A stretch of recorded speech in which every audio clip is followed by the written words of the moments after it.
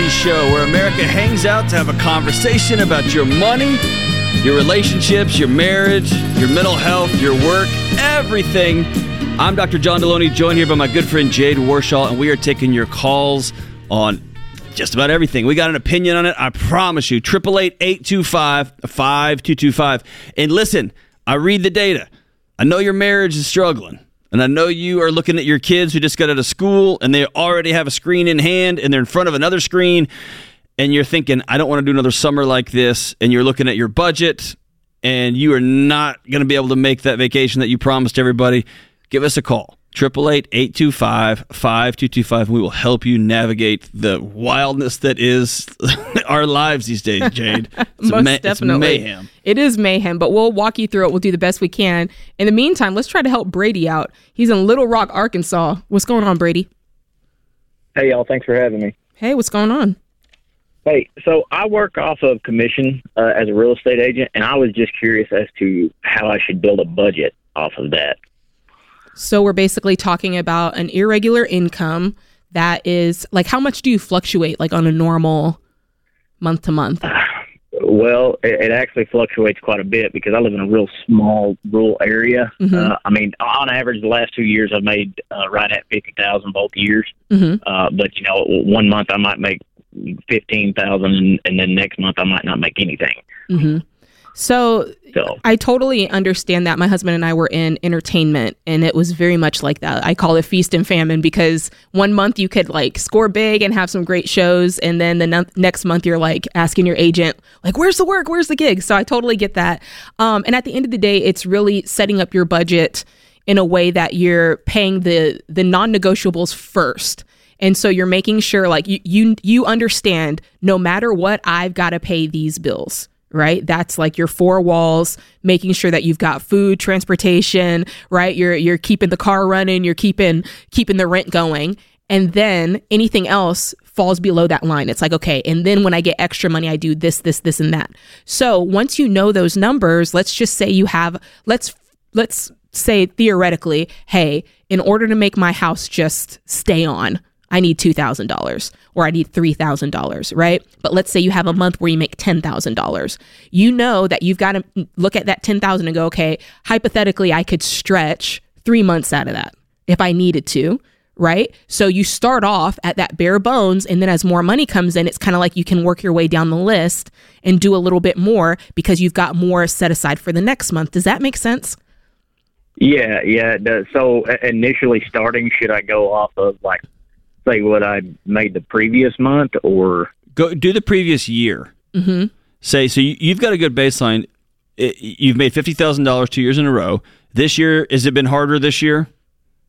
No, I'm actually on track to make just a little bit more. Okay, great. That's perfect. I would keep that number at 50 and then divide that by 12, and that's your basis for how much it takes you to get through a month. Okay, yeah, that makes sense. And when you look back, you might start to see that there's a certain seasonality or certain trends that set up like, hey, it just seems like no matter what, for whatever reason, August, we always make more money. Or for whatever reason, you know, in December, we're just killing it. You're going to start to see those trends develop. And that's also going to make it easier over time to budget and see what you've got. I also, you know, is your wife working? No, ma'am. She is a stay-at-home mom. Stay-at-home mom. She does work. She works PRN as a registered nurse at a local clinic, but that's just 1 day a week. So I'll be honest and take from this what you want. But when I was in that situation of having such an irregular income, for my husband and I, it gave us such peace to find a couple of things that we also did that gave us a stable, like no matter what, we know we're getting this money.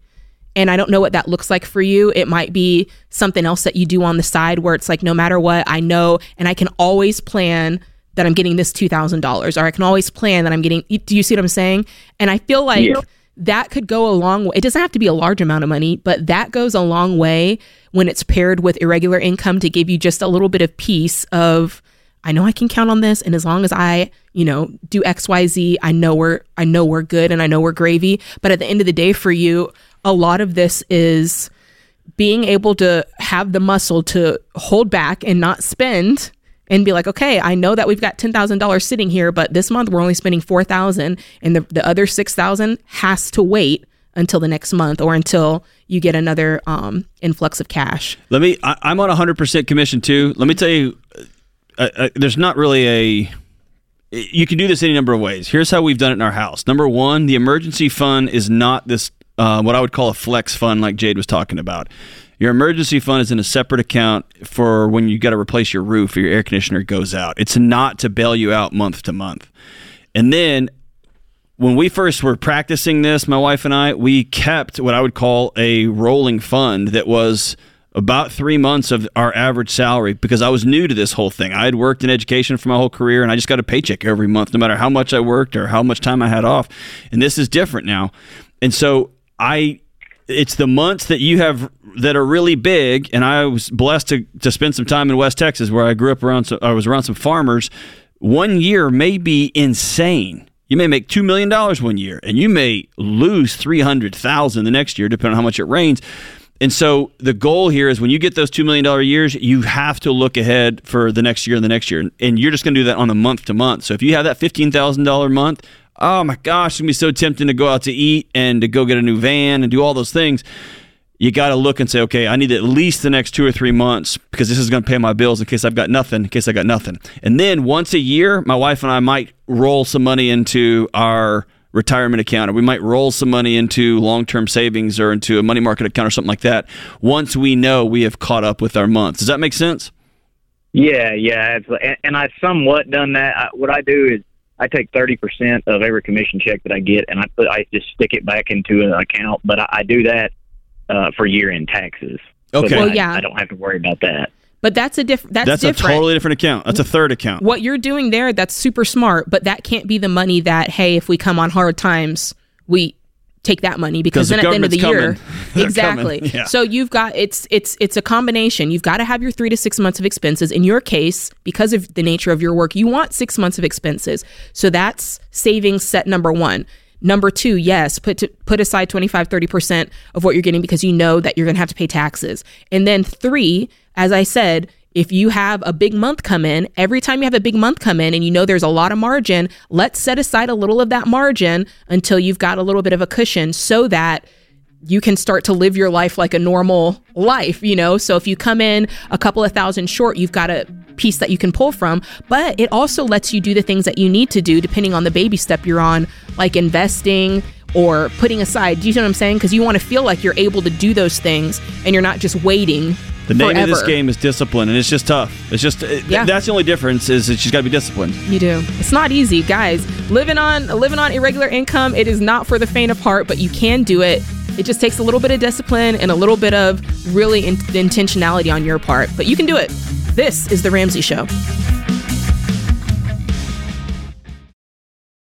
Hey guys, it's Rachel Cruz here to tell you about a faith-based alternative to health insurance that can make healthcare more affordable. Christian Healthcare Ministries. CHM allows members to share each other's healthcare costs, and it's as easy as 1, 2, 3. Step 1, choose the healthcare provider you want. Step 2, submit your eligible bills. And Step 3, get reimbursed. CHM members take care of your eligible medical bills. With no network and the freedom to choose your healthcare provider, CHM is the best option for Christians who want to take care of their families and help other believers. Find out more at chministries.org/budget. That's chministries.org/budget. Hey, what's going on, guys? This is The Ramsey Show. I'm your host, Jade Warshaw, joined by Dr. John Deloney. I love that. I think it's cool when you have a doctor in front of your name.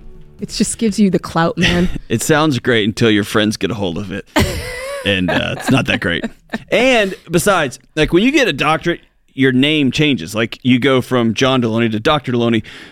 But in my house, my mom and my wife were Dr. Deloney before me. And so I've got these two gangster women ahead of me. And it, like, by the time I came around to it, they're like, oh, that's cute. Take out the trash. It didn't matter. That's amazing. I love it. Well, give us a call. The number is 888-825-5225, and we will chop it up with you. In the meantime, we got Abigail, who did just that. Abigail, what's going on? Toronto, Ontario, Canada.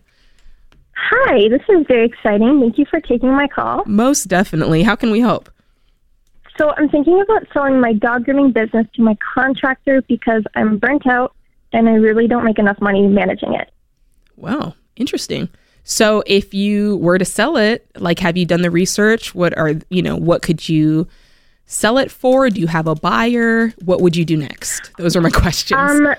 Yeah, so I've searched out like a couple lawyers or appraisal places, but they only really do like real estate, and we don't have real estate. It would just be like my client list and my equipment and stuff. Uh-huh.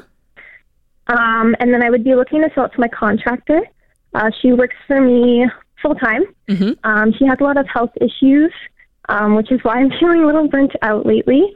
I'm just having to do more work in the business, but still not making enough on it. So let me, it's funny you say that. The first question that came to my head when you said you were burnt out with your business was, are you truly done with this part of your life? Right? And I've been there too. Or are you burned out by the ecosystem you've created around this job? Here's my question. If you fired this person, and would that bring joy back into your business? And would it bring cash flow back into your business? No. She helps me basically run it. She works full-time. We're usually booked about 6 to 8 weeks in advance, like full-time, 4 to 5 dogs a day kind of thing. How are you not making enough money, though? Increase your prices then. We increase like every year. Okay. The problem is she makes 60% plus tips. So she makes too much, in my opinion. And I'm only taking home about 15%, maybe that.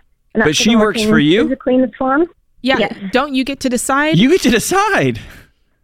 She's been working with me for 3 years, and I don't feel right about taking an income away from her, if that makes sense. Okay, but you're willing to lose your job. Yeah, so I have a dog boarding business, which is my full-time other business, and then I have 2 kids at home. So this is kind of the side on the side right now. Okay. So let me back up. What's your question? We just started answering your questions. What is your question? Should she sell it? My question is, so I guess I'm wondering how to present the idea to her and what it's worth and everything. Mm-hmm. How much are you guys pulling in monthly and yearly? Last year the gross income was about $82,000. Okay. And how much of that did you see? $12,000. And how much of that did she see? Like, what'd you pay yourself and what'd you pay her? She made about $47,000 last year. And what'd you make? $12,000. Wait, what? Hold on. It's your business. And I'm sorry, we're not laughing at you. We want to make sure we understand. No, I'm trying to think of what Dave Ramsey would do if I was like, hey, man, I make 60% of this company. He'd say she's got it backwards. Yes, thank you. Say it right. Yes. Because this is your business. You should be making the bigger percentage. She's your employee. You've set this whole thing up. You're bringing it. You're doing all the work, and you've got somebody that you're contracting in. Help me understand, because I'm so confused how she's making so much more than you, more than double, triple. Yeah. So I just do the managing. So I stay at home. I'm with my kids, and then I do my boarding business about 36 hours a week. And then she works full time at the salon, so that's why she makes more than me. So I do the managing and everything. So you're just almost a passive owner then. But wait. I gotta call something out, because I'm not trying to be funky fresh here, but I need to understand, because on the one hand, you are making it sound like it's like, oh, I'm doing all this work, it's not worth it, da da da da da. But then now on this side, you're like, oh, I only do the management. Does that make sense? I'm just trying to understand. Yeah, for sure. So I'm supposed to be doing the managing, but because she's had so many surgeries and health issues, I've had to go in on my time. Gotcha. And extra time working 12 hours a day, catching up on all the appointments that we can't just cancel. So Got it. Is she paid salary and not by dog, or not by total profit? No, she makes commission. So if she's not cutting, if she's not working, then she's not making any money when she's out on her surgeries, right? Mm-hmm. So you're having to come in and do it. So it's not the money. You don't need the money per se. You just don't have the time. Is that right? So why can't you hire another contractor? And that way you can keep earning off the business, but you don't have to pick up her slack. And then that 47K honestly, would just be split between 2 people. And then you're still making your 12K, which, hey, you're making money, whatever. If on your own words, it doesn't take a whole lot of work. It's just you managing from your house. And then you've got another contractor that picks up the slack when old girl can't do it. Then now you're going. And now you've just got another business here that, like you said, you don't make a ton off of, but you're running it. And at any point, if you wanted to expand it and take a bigger portion of it, you could. Unless you're just like, hey, I hate dogs. I don't want to do this anymore. I'm out. That's definitely not it. I guess I feel like if I were to hire another contractor, I would be babysitting more. I trust this groomer, and I feel I can leave her when she is up and running. And I trust her with the money, and I trust her with the dogs and everything. And I feel like it would be more work for me to babysit another contractor. It for sure would be. But you'd make more money. It sounds like you do not want to be in the business of leadership. Yeah. Because leadership's hard, and it's investing, and it's exhausting. Yes and no. I mean, I do have. She's got the other business though. That's what I'm saying. This is where it's paining me. Here's where, as a person who has owned a similar type business, and my husband still runs it. It's a delicate balance in doing what you should be doing and having other people doing the other things. And it's because if this was like totally in left field and you're like, hey, I'm a chiropractor and and I also board dogs, and I'd be like, okay, maybe this was just a thing that you did for a while, but you've got the other business that's also with dogs. And I don't want you to get out of the business simply because you haven't necessarily handled it right up until this point. And at the end of the day, do what you want to do and do what you feel to do. But my biggest thought is you might need another buyer, because you have said this other person, they're not able to do their work right now. So her taking it on full time, how is she going to do that? I guess I had thought about still helping her by her contracting me out if she needs another surgery, but then you've got to make a choice, Abigail. Off of me managing it, right? Abigail, here's what it sounds like you want. It sounds like you want to make more money. You want to go back to doing less work. You want to not deal with management issues, but you do want to be a manager, and you want to hold her accountable, but you don't want to like hurt her feelings because she's been with you for a long time, and you don't want to add anybody new because you trust the old person, but the old person doesn't work anymore. You got to just make some hard calls. Look, you're going to be uncomfortable one way or another, so just choose your discomfort and move forward. Choose your discomfort and move forward. Let me say this. You have someone you trust now, and it took time to build that trust. You can find someone else that you trust. You can add more people and build trust and learn their integrity over time. That's how it works. But when it comes to the sale of this thing, I would net present value it out. If this is me, I'm just making up numbers. It's so small that you're going to 2 or 3 years, and that's what I would sell it for. That's just me. I mean, she's got the assets that she can sell off and her list of clients. Yeah. Multiply that by, 3 to 5. 3 to 4 is usually how it works. All right, make your choice, Abigail. This is The Ramsey Show.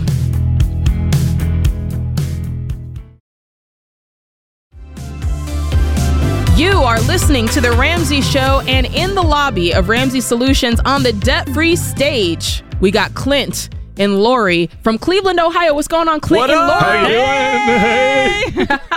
How we doing? Awesome. So good. Wait, you guys' energy is out of control. I'm excited. I just know that you guys paid off a monster of debt. We did. What is it? 153,000 in 53 months. Hey! Wow. Yeah. 153,000 and wow. What do you do for a living? I'm a civil engineer. And I'm a social worker. Okay. I love it. Outstanding. So you guys are going to have to break this down. Like, tell us a story. Tell us how it went down. Well, we had credit cards. We had student loans, car loans. You name it, we had it. Normal. Yeah. Yeah, so that at the end of the year, I always kind of take a time to do like a little self-evaluation going into a new year. And that year, I just felt like God was saying to me, you've got to get this right with your money. Wow. And then I checked out our church webpage, and there was a financial peace class starting 2 days later. And I'm like, we're going, Clint. Cancel your plans for Wednesday night. We're going to be there. So we went, and it was Clint's second time taking the class, my first time. What was it like having a touchy-feely social worker tell the engineer, we're going to a class about money? Oh, he's used to it. Yeah. If she tells me, I go, you know. That's a genius engineer. I love it. That's the last class of engineering college. They're like, hey, by the way, just say yes. Yeah. Just say yes. So you get signed up for FPU, you get into it. Just shoot me straight. What was your first impression? Were you like, yes, or were you like, were you skeptical? Did it take you a minute to get on board? Tell me about that. So right when we started, we wanted to give up right away, and Lori will kind of tell you why. I work for the government, so we were on furlough in 2019. And, okay. She can kind of tell the rest. Yeah, so I think we kind of knew a little bit about what the program was. Clint had gone through it by himself when we were engaged, and then so we started the class. Maybe like 2 weeks later, our hot water heater went out, and then 2 weeks after that, he went on furlough, and we were like, oh my gosh, we wanted to quit so bad. And I felt like just getting through that hurdle, and those two hurdles alone, was enough to kind of just like propel us through. So it was like, okay, it's gonna be okay. We took an $1,100 hit like right off the bat, and then we're like, oh my gosh, can we do this? Every part of us wanted to go and just be like, this doesn't work. We're quitting. We're giving up. Wow. And we didn't. We kept going. Well, it probably also made you see like how precarious your situation can be, right? Yes. Like all it takes is a water heater going out or being furloughed for, just the dominoes to fall all over the place. Yeah, so people think they get a job in the government and it's going to be stable and slow forever until it's just one Tuesday afternoon. It's just not anymore, right? Yeah. Yes. So 153,000 over the course of 53K. What was your income during that time? It was 120 to 150. Wow. And what accounts for that increase? Just pay raises over the years. Pay raises over the years. Yeah. Very, very cool. Okay, so what did you do when you got furloughed? Because the psychological data tells me that when you lose your job, when you get sent home, your body responds as though you've just lost a loved one. It's damaging to the psyche. It's damaging, especially for a breadwinner. It's a lot of shame involved to sit down and tell your wife, hey, I don't have a paycheck anymore. Like, that whole thing is scary. You go home, what do you do next? So I went to work a lot. I love it. I've been working part-time, and I work at a hospital, and I was like, I will take any shift you can give me. Yes. I went to a bigger hospital, like, north of where we live. I usually work south of where we live. I'm like, whatever you have. I'll take your weekends. I'll take your holidays. I'll take whatever you can give me. And I was just grinding it out. I cranked it up to full time, and we tried to. You just married well, get my brother. I know that's right. I agree. Stepping up. That's what I'm saying. Yes. So what did you do though? We potty trained our middle child. Yeah. No, John. I respect that. No, I'm saying that's worse than anything you could have done. And so we had a snowstorm, like right when it happened, like 15 inches of snow. We ran out of diapers. He was 19 months old, and I'm like, okay, now's the time. Now's the time. We're like, there's $42 a month. We can save it. You can stay here and potty train. Okay. Yeah. I know that's right. Yeah, if you get potty trained, that's an instant raise. You're the only guy in the government who is on all fours every night just begging God, please let me go back to work. Please. Oh my God. Waiting for it to open back up. That is so fun. I mean, most of the time when we talk to people, we're like, what was the hardest part? And they're like, oh, the budget. And you're like, potty training my sons. And she's like, hey, I'm going to go to every hospital in Northern Ohio. She was happy to go to work. She was happy to go to work. I bet so. So you're furloughed. We've taken extra shifts. We're potty training the kids. What were some of the crazy things that you guys did? Because everybody's got that crazy story of like, oh no, we only ate Chef Boyardee, 7 nights a week. What was the thing that you did that was like, if you told your friends, hey, we're doing this one thing to pay off debt, that they would think you're crazy? Well, for me, I let her create the budget. She's a free spirit. She wouldn't get on the same page until she and so when she started creating the budget, we were finally on the same page, although it drove me nuts because her handwriting was all over the place. She had scratches. Oh, the written budget. Oh, yeah, it was awful. Wow. So you're doing this budget on a legal pad, like on a piece of paper, not a spreadsheet. Paper. I love paper. I do not like spreadsheets. Oh, my gosh. We got to hook you guys up with some Every Dollar before you get off of here and get you guys into the 2000s. All right, but let me ask you this in all seriousness. That journey, 55 months, that's a long time. That's a long time. And there are nights when you look over and he is asleep or she's asleep and you can't sleep and you're staring at the ceiling and you're done with the whole thing. You're done with your little boys not being able to go do stuff. You're done with not being able to see your kids because you're working 50 shifts a week. You're done with the government job, but you don't have anywhere else to go. You're done with all of it. How do you, if someone is sitting right where you were and they're three weeks in or they're 3 months in and the whole thing falls apart, what do you tell them? How'd you keep going?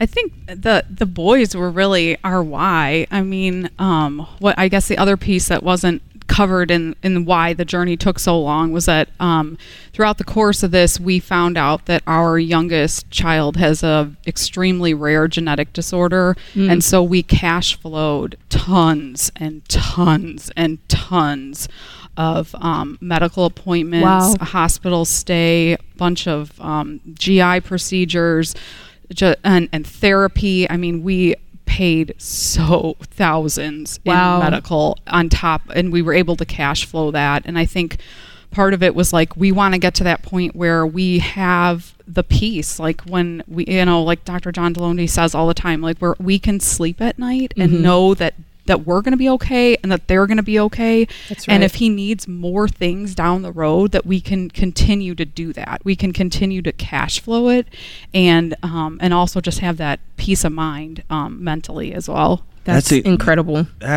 Incredible. Man. There's always more to the story, John. There always is. But I just can't help but wonder if that whisper in the night, you're going to have to get your money right. Yeah. Was, hey, you're about to head through a dark tunnel for a while. It's going to be tough. Well, I'm so proud of you guys. So proud of you guys. You guys are rock stars. And of course, we've got that Live and Give box for you. You can gift it to somebody else. It includes a Total Money Makeover, Baby Steps Millionaires, and of course, a year of FPU. Yeah, let's count them down. All right, Clinton Laurie, let's 153.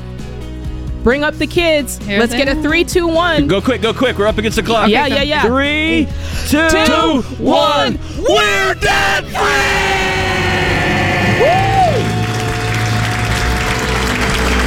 I love it. That's what I'm talking about. Clinton Laurie paying off $153K in 53 months, making $120 to $150K. That's how you do it, guys. We're proud of you. This is The Ramsey Show.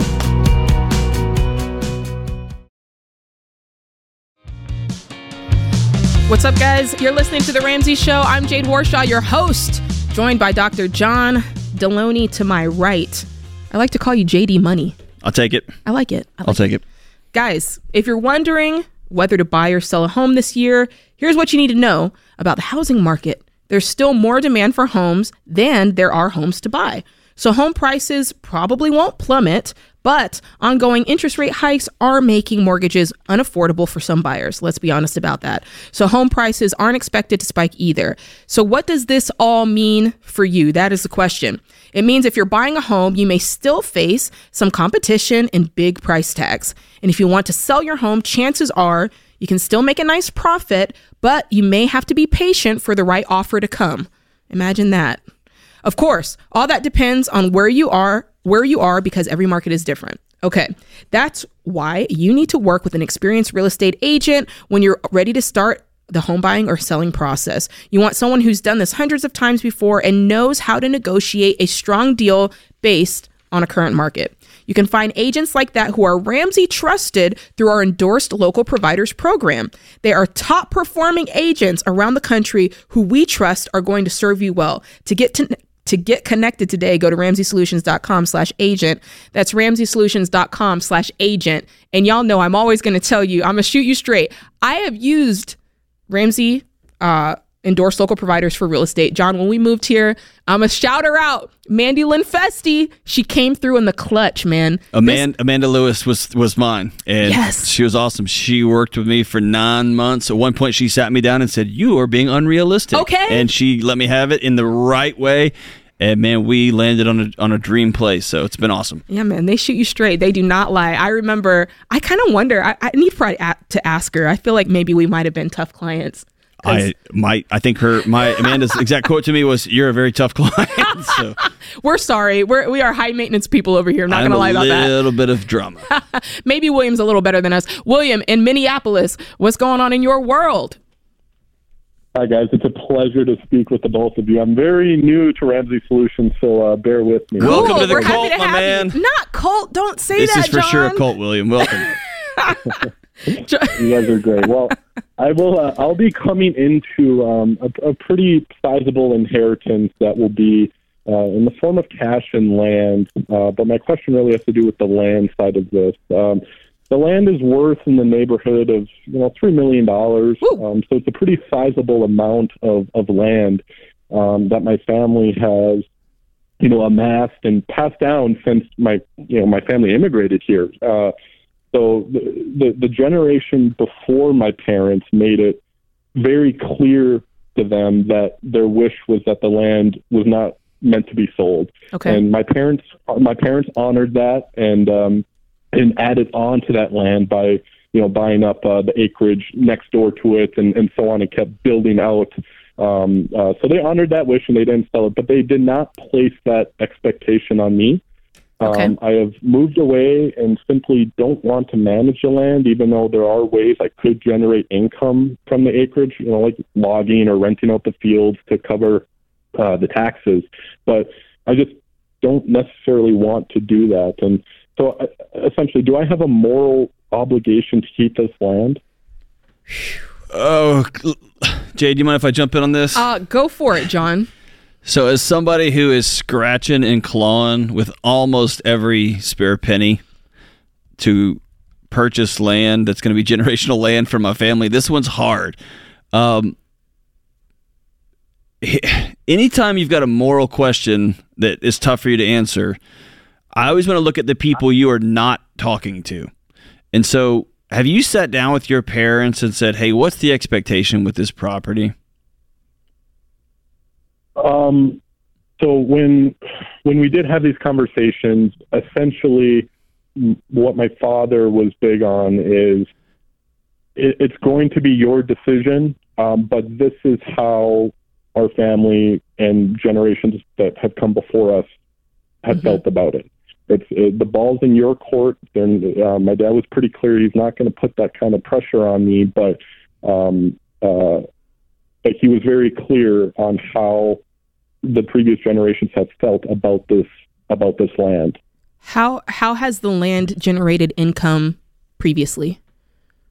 Honestly, it hasn't. There's been a couple times where we've logged it, and then we've rented out a couple fields. I mean, because it's 1,000+ acres, but really a lot of it is just for recreational use, right? 4-wheeling, hunting, but I don't do any of that. And so really it was meant for enjoyment, really, for the family. How has it appreciated over the last 25, 30 years? I'm not sure, because like I said, it's been in our family for well over 100 years. And so I'm not sure exactly how it's appreciated, but I know my parents have gotten some pretty good deals on the neighboring pieces of land, because they're so familiar with our family. Let me back out and ask a different question. Do you need this money? And here's what I'm asking. What if you were given $3 million in a 401 portfolio, couldn't touch it till you were 55 or 65, whatever it is? That'd be a pretty incredible gift that hopefully would appreciate it at what the average has been over the last 100 years, which is about 10 to 12%. I can't imagine having this much land sitting on this for the next 30 years or however old you are. Would you not sell a 100-year-old family legacy and turn around and dump this money into a retirement account that may or may not perform as well as this property? See what I'm saying?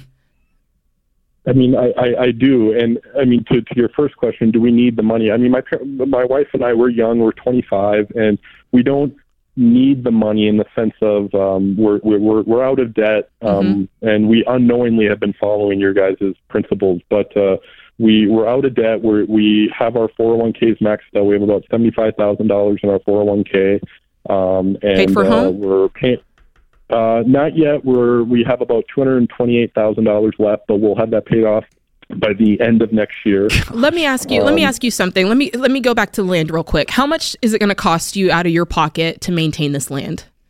Whether it's keeping it up or taxes, whatever. Yeah, with taxes and everything, it'll be in the neighborhood of $30,000 to $40,000 a year. A year, yeah. Yeah, but you can put some cows on it, and that goes away. I mean, there's so many things you can do with it. Here, yeah. William, a lot of it's lakefront property, so that's what adds the taxes. I feel like when you call in, all we can tell you is kind of what we would do. At the end of the day, you're going to go home and do what you think is best, and you've kind of framed it up to where you understand the weight of this, but there's also kind of you're out there. Your dad gave you an out, but obviously that initial cause, that's what's tripping you up. And I want to encourage you to take your time on this. I want to encourage you. How long have you had this inheritance? Well, when'd you get it? We haven't, it's not in our name yet. We're still kind of going through the process, but then yes, it's been known for years. Yes, but now it's happening, and that's different from something being hypothetical is different from when it actually happens. And so I want you, this is weighty to me. This doesn't feel like you're just gonna up and decide. I want you to take time with this because you're 25, and let me just tell you some of the decisions I made at 25, if I could go back and do it, I would do it differently. If I could turn back time. 100%. You never should have started that, John. I know. Take your time. To answer your question, I don't think it's a moral issue in terms of a sin issue or something like that. I'll tell you, we have a disposable world, and we are all about the tragedy of selling a 100-year-old property for $3 million so y'all could buy a nice big 9,000 square foot house makes me just sick to my stomach. So to answer your question all the way through, man, I don't know that it's a moral issue. You're not an evil person. It's not moral. You couldn't pry this land out of my hands is what I would say. Yeah, I don't think it's moral, but I do think it's questioning some things. Yeah. He's got a lot of things to think about. This I love is The Ramsey Show. Slow play it, man. Hey, it's Dr. John Deloney. If you love the show and want a deeper dive on your money journey, we have a weekly newsletter that gives you trending and helpful articles and tips on following the Ramsey way. Just go to RamseySolutions.com today to sign up for our newsletter. Again, that's RamseySolutions.com to sign up for our weekly newsletter.